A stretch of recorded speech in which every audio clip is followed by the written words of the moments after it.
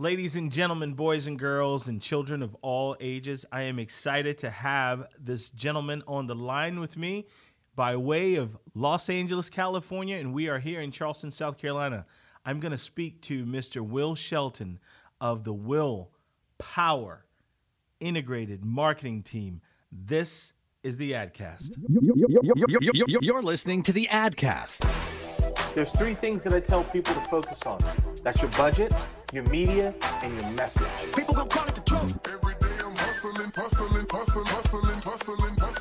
If you hustle, you'll never go hungry.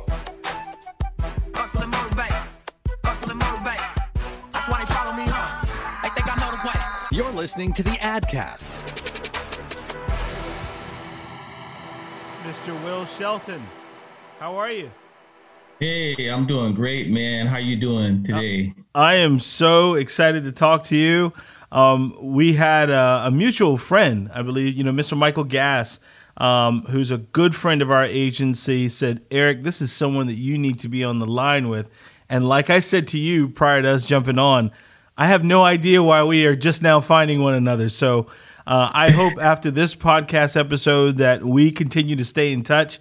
Because, man, you've got an interesting career, and I want to tell all the people about it. But, Will, for those people who have been living under a rock, including myself, I would love you to be able to tell our audience who you are and exactly what you do. Okay, yeah, fine. My name is Will Shelton, and the name of my company is Will Power Integrated Marketing. So just to give you background on how I made my point of entry into the marketing industry is that my former background is hair salons. I'm a licensed hairstylist, and I cut hair for 26 years, and I had my own hair salon for 10 years. So in doing hair, clients come in and they're talking. There's always conversations going on, and especially in black shops. Yeah. People are bringing in chicken dinners and selling bootleg CDs and everything. So what happens is clients would always ask me what song that was playing, because music is always on heavy rotation in the shops. Or they would ask me for a recommendation for a movie because they knew that I was a movie aficionado. So they'd come back in or call me and say, hey, I saw that movie. Or they would tell me before they left the salon, they would say, hey, I'm going to go buy that CD that I just heard. Yeah. So, I had an epiphany, man. I said, I'm helping these entertainment companies organically market their projects. So I said, I'm going to put a proposal together and I'm going to send it to them. And I'm going to let them know that they have a captive, receptive audience in the shop. And I'm going to see what happens, because I always tell people, if you have nothing, you have nothing to lose, right? Yeah, absolutely. So I sent out this proposal, and guess what happened, Eric? Within 30 days, I started receiving shipments from FedEx of free CDs to play and advanced screening passes. And that's when I knew I had something right there. That's when it started. Well, you being in LA and you're talking movies and you're talking music, have you ever done or done some work for any famous folks out there in LA? Yeah. Well, once the record labels reached out to me, one of the major executives, he told me he was so impressed with my proposal. He was coming to town and he was going to come directly to my salon. And he said he had to meet me. So he came in and we met. And he said, you have something here. So about a year later, I got another epiphany. I said, there's thousands of shops all over the country. Yeah. So the next idea was to build up a network and start to do that. And so we can go into thousands or hundreds of shops. So next thing you know, I'm up in all the top 10 markets. I developed a team on the ground. These teams already had relationships with the shops. So, and fast forward to today, I have a network of over 100,000 barbershops and salons, and we reach over 100 million consumers annually. That is powerful, man. That is powerful. You don't get there overnight. You've been in business for over 25 years. Tell me about the hustle part of it and the why you do it, Will. Well, why I did it was because I wanted to see if it was possible. Because I always believe that you create these false barriers in your mind. And a lot of times people allow fear to hold them back, and fear is only false evidence appearing real. That's all it was to me. So I said, you know what, I'm going to take a dive at this. And I always tell people, you know, go after your dreams as if your life depends on it, because the life that you want does depend on it. And with that type of thinking and passion, I decided, you know, I'm going to go after it with everything. So next thing you know, I just started going to I was making probably 30 calls a day to different movie studios, different record labels, just trying to get some traction. So that's how it started. But I still had to keep hair and doing hair as my bread and butter. Right, that was the bread and butter, but the side hustle was the marketing. So, I mean, I just kept doing it, and then it kept growing. And then I added in television, because I was at first just dealing with the movie industry and record labels. Then I diversified a little bit and stepped out and started working with television networks. And that really kind of catapulted me to another category. But and then at that time, this was in like the late 90s and going into the 2000s. Today, the browning of America is so much more. I mean, we have many more minorities, African Americans. Mm-hmm. Back then, it wasn't as many. So the opportunities weren't as plentiful as today. Now, Blacks spend $1.3 trillion a year on goods and services. Mm-hmm. And none of the companies want to leave that on the table. So that was my early struggles, was really just trying to make these companies understand that there was so much cultural capital that exists in these shops, and it was a blind spot for them. They didn't even understand it, you know? So my struggle was going after that. So do you think like some companies, they totally underestimated the African-American dollar is the way you feel? Totally. I totally believe that what they usually do in the past, especially, is they would take the African-American marketing and they would bolt it on a mainstream campaign. Now, separate. You know, it's. I have a good friend, and he actually did some work for a retail clothing shop, and what he did was their focus was totally African-American. And it's funny that you say that, and I want to add this point, because what he told me was, you know, he assisted the corporate office with trying to, you know, do things their way, but they didn't understand how to reach the audience at all. So you said to me just now, and I do agree with you. You said that they were just trying to, you know, just say like it's a one size fits all. We just market and everyone's going to get a hold of it. Mm-hmm. How did you prove that to them? How did you prove that to the corporations that you were speaking to? Like, hey, you need to pay attention to this African-American dollar. How did you do that? Well, I had to educate them. Every time I talked to them, I had to let them know about the statistics. I had to let them know African-Americans watch 40% more TV than any other audience. They go to the movies twice as much. They have a $1.3 trillion buying power.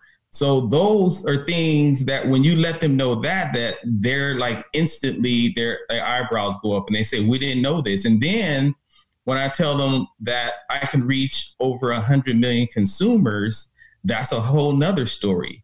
So it's constant education, even to this day. I mean, most of these, marketers, they go to school for traditional marketing. Yeah. So, they don't understand the African-American market, and they don't understand the one thing that you have to do is when you put together a campaign, it has to be culturally relevant, and it has to resonate with that consumer. You can't just do the same campaign that you would do for a white audience or a Hispanic audience for the African-American, because it's not going to resonate. It has to really be authentic. Mm-hmm. So that's what I usually would do. When I talk to the marketers, I have to first give them an education on the buying power, on the stats, and then they start to understand. And then not only that, the salons and barbershops, that's a whole nother space that no one's ever tapped into. I'll give you a little story.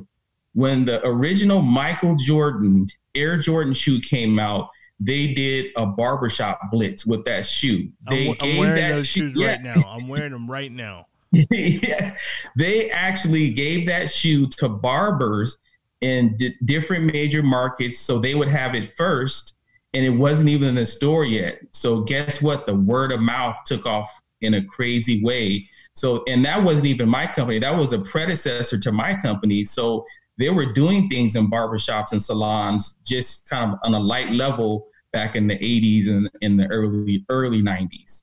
Do you feel like the barbershops and the salons, especially your experience in them, that they kind of help you with your own type of sociology to be able to understand what the audience wanted, what they craved more of, and how they would react to things? And did you use that along with a lot of the research that you said you did? Yeah, basically, African Americans have like an outsized influence. What they wear, what they like, what they listen to influences other ethnicities. And by the time the other ethnicities starts to get a hold of it, we've already moved on to something else. Mm-hmm. So, that's an understanding of their influence of the African American, like hip hop music. It's the biggest music. R&B music is the highest revenue music out there. So if you have to wrap these campaigns around these types of salons and barbershops, because think of it, these salon owners, these barbers, they're influencers, they're innovators, they're facilitators. I would tell the marketers, look, I take you from the mezzanine to the floor seats. I take you from the top to the orchestra section, and a lot of times these it's an understanding of giving permission to speak to the African American. But with my company, I give you admission. Say that one more time. I'm gonna quote you on that one. I'm gonna quote you on that one. A lot of companies say they give you have to have permission to speak to the African Americans, but my company gives you admission. I take you from the mezzanine to the orchestra section, and you have a front row seat with your target consumer.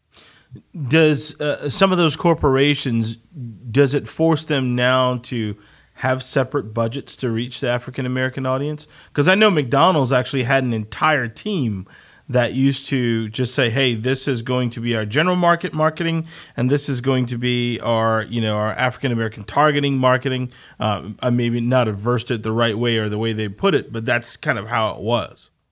Mm-hmm. Yeah. Today it has forced them to have a separate multicultural marketing department, which that usually includes the African Americans too. Usually it's rare to have just a straight African American dedicated department, but the multicultural departments, most of the advertising agencies and the brands have that, or what they do is they reach out to experts like me and companies that have a niche like me, because there's no way that you can reach this audience out of home and with that type of reach outside of going to a company like mine. So now, what made you choose to say that you wanted to have the multicultural niche versus just saying I wanted to do the general market niche? Mm-hmm. Well, I think when you start any company, especially mine, you need to position yourself. And I think that, you need to find out what the DNA of your company is, who your target consumer is. And when you start from that point, because if you don't position yourself, you're going to get positioned. So you need to drill down, find a niche. And I knew that if I honed in on that specialty, that it would be so dynamic that it couldn't be ignored at that point. So let's just say that the day and times that we're in right now, mm-hmm. I feel like there's a multicultural relevance that's kind of happening. More than now, and people are, of all walks of life, they're really paying attention to a lot of things, or saying, well, truly, I was missing out, or I didn't understand. I can tell you here in Charleston, there was a statue that stood up for over 100 years, and mm-hmm. they actually just brought it down. I think yesterday they brought the statue down, and you have people that have mixed feelings about that. But then also now you have people paying more attention to the culture. The times that we're in now, do you believe that they will pay more attention to the African American dollar or just paying more attention to the audience, period?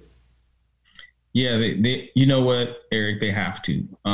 There's campaigns out there. There's one called Pull Up or Change or Pull Up and Shut Up. And they're forcing these brands to show the diversity in their company. There's an Instagram page that garnered 100,000 followers in 7 days. And they're making these companies be accountable. They don't want just the banner in the booth, and they don't just want the tape and gauze now. These consumers want to know what type of diversity you have. They're looking under the hood. They're doing a 150-point inspection on your company. They're doing an MRI on you. And they want to know from the top to the bottom, are the numbers? Is your stance in alignment with your stats? That's what they want to know. Or you may get boycotted. Wow. Is your stance in alignment with your stats? Will, we're going to take a break right here, pay the bills, and we're going to come back with more of the AdCast. Today's show is sponsored in part by Craft Creative. Change your creative. Change your world with premium video production and graphic design. Get started by visiting wecraftcreative.com. You don't need a marketing agency. You do deserve very important placement. VIP Marketing and Advertising is a cutting-edge strategic digital, creative, media, and marketing partner that provides services for businesses of all sizes. To stay up to date on the latest marketing news, subscribe for email updates at veryimportantplacement.com. You're listening to the AdCast, the podcast for marketers and advertisers with your host, Eric Elliott. All right, I want to thank everybody for listening to the AdCast. And right before the break, Mr. Will was just kind of setting things on fire, and there's going to be a lot of quotes that are going to be flying after this. We talked about, now companies have to show their stats. That's something big. I want to ask you this. Let's talk about like one of the big companies that you've worked with, like an AT&T. How do you, let's just say, little old Mr. Will, how do you go up against a giant like an AT&T and get their attention? What I do is I go to them just like I would go to any other client. I show them my case studies. I talk to them as a consultant, not just a vendor. I let them know the value that I can bring to their company and that I have a great understanding of the market and I can have an impact on their market share, basically. And when I do that, they listen. And then after they listen, they want to talk to me. And then when we have a conversation and I can really lay out real solutions for that company, then a lot of the times I can land that contract with them. Have you ever had a company that did not listen to you at all, and then they call you back and say, "Hey, Will, we need to talk"? Yeah, that happened so many times in my career. I've had a company told me, "Look, we already got it locked. We already got somebody on it." And then within 30 days, they called me back and they said, "It fell apart. We need you. Come aboard." And I had another company saying, 2 or 3 companies, same thing. Wow. They said, we got it under control. Then I get a call and I was shocked. I was like, well, what's going on? And they said, we thought we had it, but we really need you. So would you still help us out? It happened so many times that I just laugh because when they tell me now, I don't even believe them. Wow. Will, when you tell me that, you said using some of the stats, we watch more television and how we consume media. What media are you seeing that really has the African American audience's attention? African Americans have an insatiable appetite for entertainment. They just do. They love it. They love sports. They love all forms. So right now, while we've had the sheltering in and the COVID, it went from 40% to probably 60% of more TV than they were before. Because I keep a close eye on this stuff. I totally believe it. movie theaters are still down, but we love, I think we love the medium of television, especially a lot of the cable channels, because the cable channels understood our hunger for different types of shows, and they started to create and craft shows, and the storylines were directly for African Americans. Look, remember Empire? Oh yeah, totally. On Fox? Yeah. Do you know that Fox called me? I helped them to launch that show. When that show first came out, they said, "Will, we need you on this one." And the ratings went through the roof. We put together an amazing campaign, and it went crazy. You said the cable networks they were hip to it first, and then you have, I want to say, I think it was an ABC that came out with Blackish, right? So you have the cable networks, they get it, they recognize it, and then they begin to cater to it. And then we could probably thank networks like BET for kind of laying the groundwork for a lot of that. So do you feel like the broadcast stations, do they get it now? They do. They get it now because they were getting their lunch taken away from them. So they started to develop those same types of shows, because you've got to have that content that has their likeness. Blacks like to watch shows that have blacks as the stars, as the characters, and it reflects their life. Mm-hmm. So they started to craft those types of shows and with those types of characters and storylines, and they were off to the races after that. So it's a real strong competition between these stations now. Even BET feels it, and TV One, even the black station, they feel it, because these cable networks and networks are putting out content to compete with theirs. So how does that force them to change? I know they're bringing in shows, but does that make them come to more consultants like you to say, like how Fox did, hey, we need you on this one? And then, do they still see it? When I say they, do the networks still see it as, oh, this is too much for a risk for us? Or do they say, this is something that we have to do? They think it's too much of a risk if they don't do it. Wow. That's what they know, that they absolutely have to use companies like mine. Right now, I have 3 networks in 3 movie studios lined up right now for fall and midsummer activations with them. So, and they're desperate. And now you got to understand, production has been down. Yeah. Theaters have been closed. They're frantic. So that has really increased. My business has grown, and I've been more busy now than I was before COVID happened, because I found the opportunities in the crisis. Right. So do you feel like, is there any medium, especially with production being down, people can't film, that, let's just say like social media? Do you feel that social media is huge or is a big influence within the African American community? Or can have a big influence? Yeah, this is the great segue, because I beefed up my social media strategy about 4 or 5 years ago. And last year I did a real deep dive on it, and I really advanced it. So I have a lot of micro influencers. We can reach over 6-7 million followers through our network, because those same salons and barbershops, they have strong social media followers. Because what goes on in the salon and the chatter and the conversations and the narratives, that just goes on social media. I call the barbershops and salons the original Black Twitter. They started it all in the shops. So a couple of my followers of my social media networks, they have over 500,000 followers. And these are shop owners, and they know how to engage.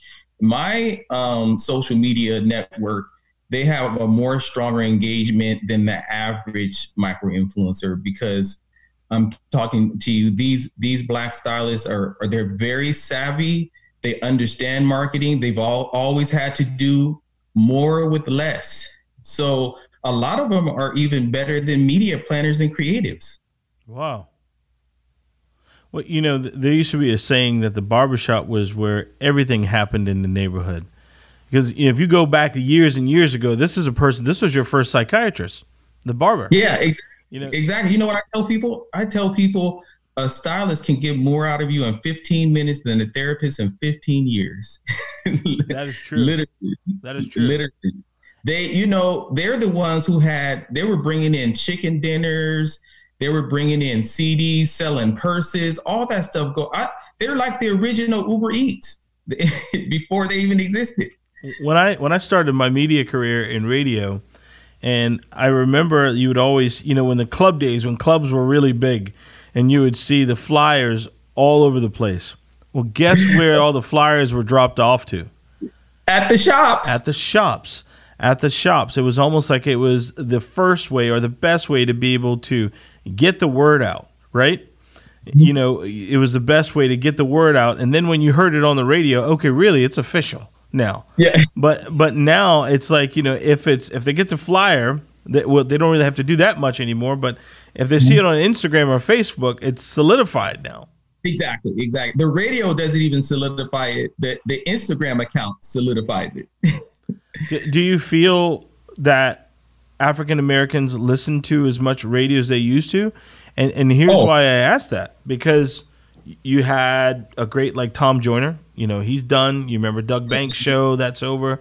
And you got like the Ricky Smileys of the world now. You got the Steve Harveys. Is the radio audience for African Americans still powerful? Yes, it is. So I think it's the number one consumption of media is still radio. People don't believe it, but I can't remember the exact stats, but I just did. So I'm always keeping up on this, but radio is still the number one consumption of media for African Americans. Really? Yes, it is. Yep. I remember that stat when I was in radio. It's funny you say that, and I think I've let so much time go by now, and it's like really, can't believe that, People think it's back in the day, but it's still number one, And then you got the uptick of all the podcasts and the audio. I mean, that's almost like a form of radio itself, with Spotify. They've invested heavily in podcasts lately. All of them are. But yeah, it's still the number one form of consuming media for African Americans is radio. So Will, what are some of the things that you want to have? If I want to ask you, what do you want to accomplish with your company? What is your goal? What do you want to do? You know what I would say right now, my calling and my purpose is to help the small businesses in the communities, the beauty and barbershop industry, because that's the industry that I've been in so long. And right now, they're on their knees. They're trying to recover. They're trying to stay safe. They're trying to stay profitable and safe during this COVID crisis, as well as the racial unrest and injustice. So my purpose right now is to help brands and agencies to help the community. They want to know how to stand in solidarity, and I'm giving them the breakdown of how to do that without missing the mark. Mm-hmm.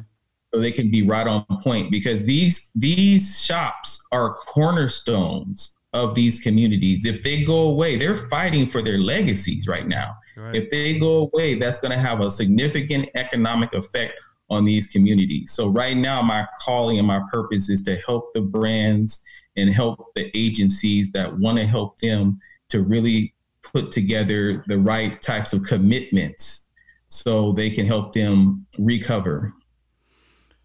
I want to talk about recovering, and I want us to go to break, and then I want to come back now, and I want to talk about the impact that COVID has had on a lot of the people and the shops that you hold close, and a lot about their business, the barbershops and the beauty salons, because some of those businesses, when they were putting out PPP loans, they couldn't take them, they couldn't get them.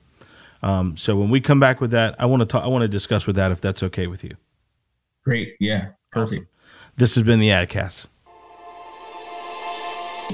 Today's show is sponsored in part by Craft Creative. Change your creative. Change your world with premium video production and graphic design. Get started by visiting WeCraftCreative.com.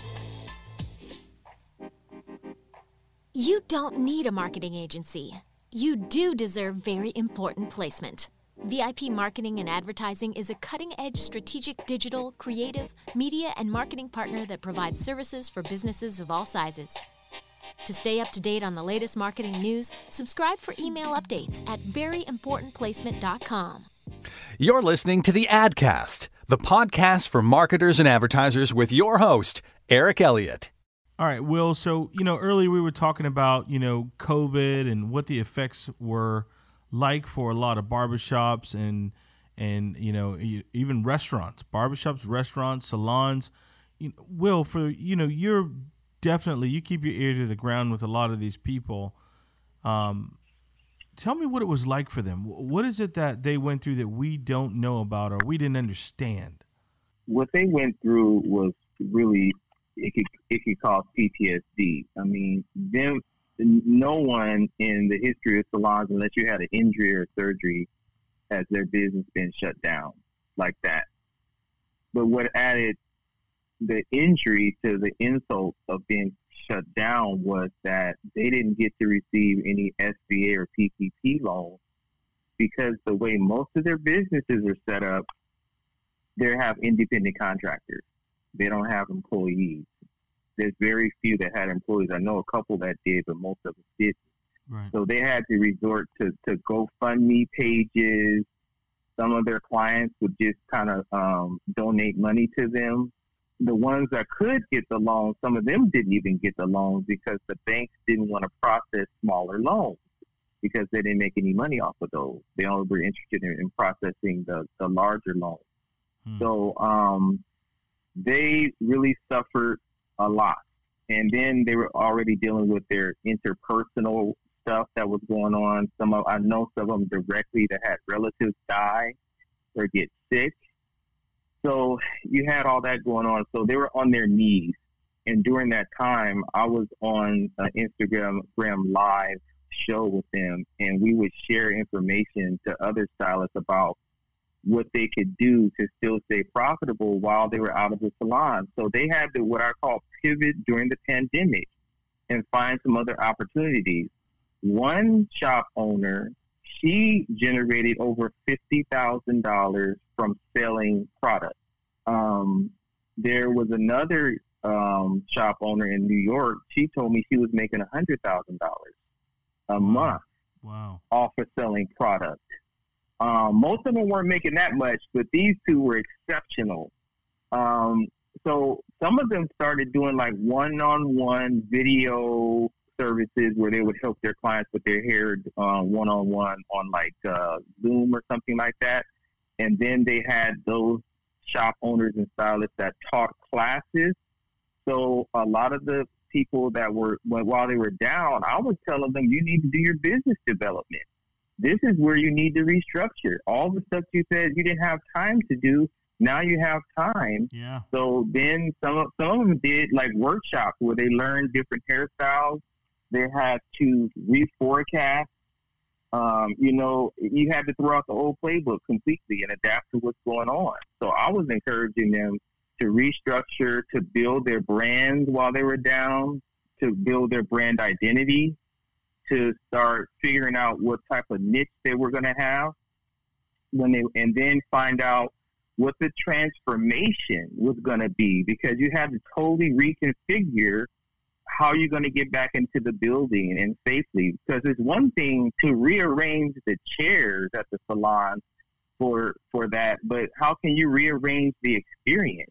So, and I had another stylist, before they came back, they had so many clients waiting on them. These clients were waiting on that seat that was saved for them to come back to the salon. And a shop owner told me she had 250 people waiting list to go back into the shop. No, that's incredible. And that's incredible. And like how you said, you can actually just start beginning your business development at that point.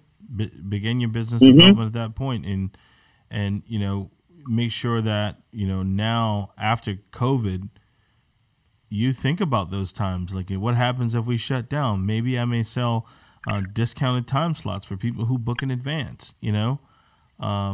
But then you had something on the other end too, where not only the shop owners were they in a little bit of trouble with everything from COVID, but you had a lot of the people that would sit in the seats. They didn't know if they would get to keep their job, and some companies, what I've, kind of figured out or seen is that some companies, that did get PPP, they would keep people, and then when it's over with, they let them go.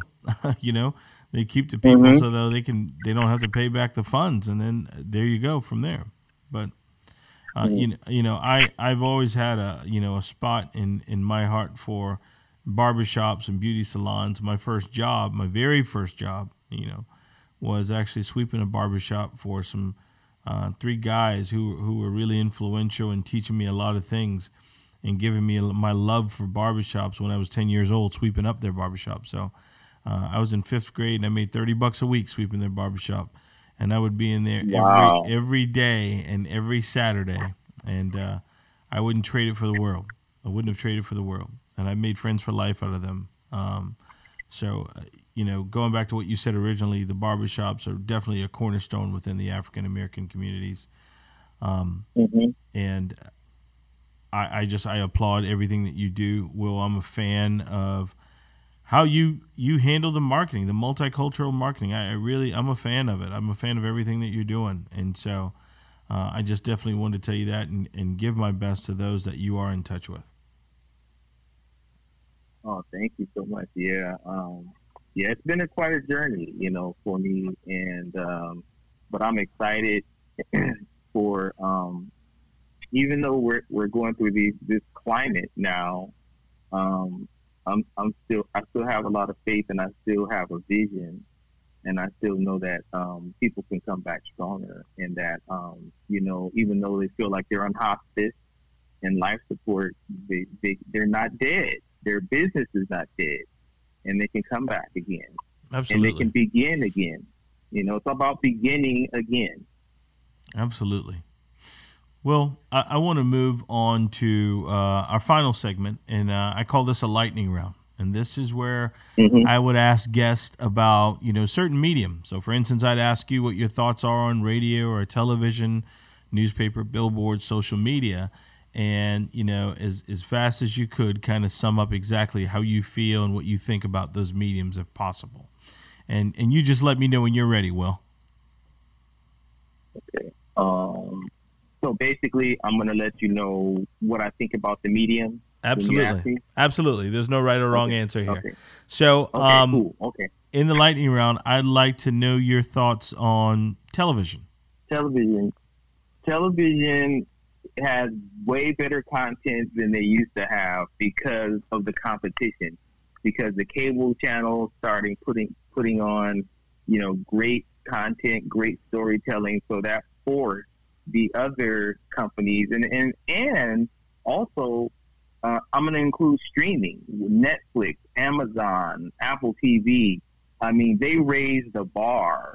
So totally. We have better television. Yeah, we have better television now than we used to have a few years ago because of the competition and putting out the great content. So I love it.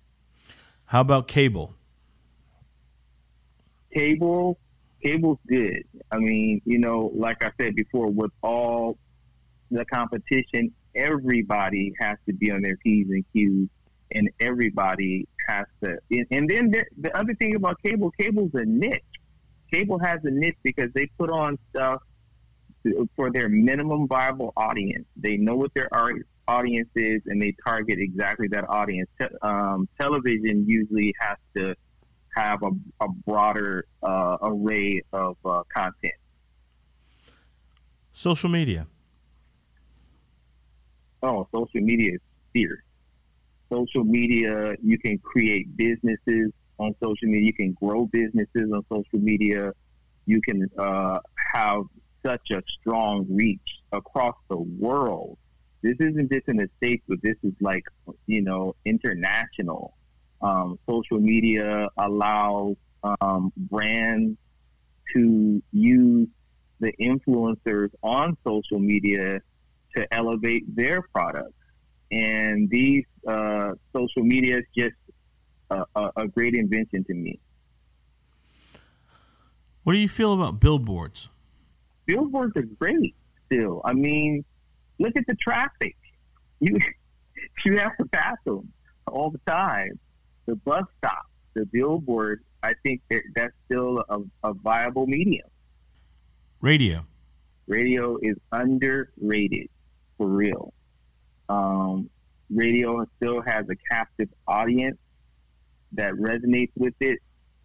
I mean, with hip hop music and R&B, I mean, you know, that's a medium that still holds that audience there, and it's still the number one consumption of media for African Americans. And newspaper. How about newspaper? You said music? Newspaper. Oh, newspaper. I hate to admit it, but newspaper is dying on the vine. I mean, I used to love to read the newspaper every day, and it's so thin now. It used to be thick and full and had all these sections in it, and now you get the paper, and it just looks like it's not even the same anymore. It's a shell of what it used to be.